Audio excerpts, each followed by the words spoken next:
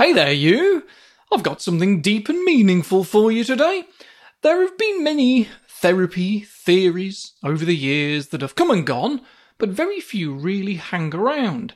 And one of them is from good old Sigmund Freud himself, and it's called the tripartite mind. The idea that our mind is made up of three different parts, what he called the id, the ego, and the superego. The reason people need to know about all this is that in understanding ourselves better, we can accept ourselves with less judgment and overcome some of the defence mechanisms that distort our world as a way of trying to satisfy these three parts to us. So, our adventure begins with the id, which you can think of as this inner toddler, the part of our psyche that operates on the principle of pleasure, trying to get its needs met without any regard for consequences. It's the part of us that screams for the extra chocolate. It demands instant gratification and occasionally throws a tantrum when it doesn't get its own way. And we all have a little id inside of us, and it's this aspect that fuels our most primal and instinctual urges. Next, as we venture further into the realm of the psyche, we encounter the ego, our inner mediator. The ego is like the referee in a tug of war between the id and the superego, striving to balance our primitive desires with the constraints of reality. Imagine the ego as a skilled negotiator, mediating between the impulsive id and a moralistic superego that we'll come to in a minute. It's like the parent who calmly explains to the child that they can't eat all the chocolates because they need to save room for dinner. The ego operates on the reality principle rather than the pleasure principle, so it seeks to satisfy the id's desires, but in more appropriate ways, finding solutions to satisfy our needs while also considering the consequences of our actions. It's the part of our psyche that ensures we don't impulsively buy a Harley just because it's our lifelong dream. So then there's the superego, the moral compass of our mind. This is the part of our psyche that instills societal norms, values, and our sense of right and wrong.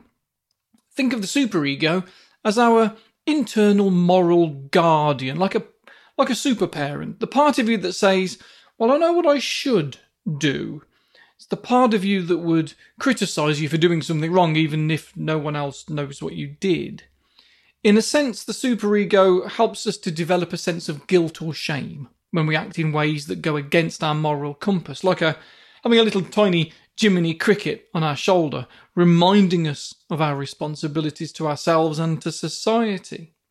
And Freud's id, ego, superego model is like a well-choreographed dance where actors are constantly interacting with each other on a psychological stage to create the masterpiece that is us and our thoughts and actions. The id desires pleasure. The ego seeks to satisfy those desires in realistic ways. And the superego is providing that moral compass to guide our choices. And this is a perpetual balancing act between our innate impulses and our higher moral values. But let's not forget, this is not rigid. It's not an unwavering structure. It is like a dynamic dance where the players often switch roles. Sometimes the ego may find creative ways to satisfy the id's cravings, while the superego may allow for a bit of indulgence without judgment. And the beauty of this model, and why it's stuck around for as long as it has, because this goes back 120 years or more, it acknowledges the complexities of the human mind. It reminds us that we're not robots, driven solely by logic or hedonistic creatures ruled by our desires. Instead, we're wonderfully intricate humans, influenced by a usually harmonious interplay of these three elements. But if, as these parts of us are developing when we're very young, things aren't quite right in our life for one reason or another, if things aren't so harmonious, to prevent things getting worse, we develop defence mechanisms. Things like denial, where even if we're doing something damaging to ourselves, we'll genuinely mean it when we tell ourselves that everything's fine. And I mean genuinely mean it. Our defence mechanisms are totally unconscious to us. And if you want to hear a little more about that, I had a full episode where I went into a little bit more detail about this theory back in September. You can find it on Patreon if you want to, or just disappear down a YouTube rabbit hole. But Patreon have started up a 7-day free trial option for my stuff, so you're very welcome to join me on there to see if you like the extra bits that I put out each week.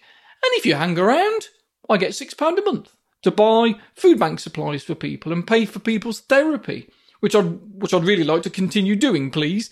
But I do need everybody's support. So if you want to go and do that, you know where I am. The link is in the description as always. Anyway, I'm overrunning. I was going to try and get this down to 5 minutes. Oh, hello.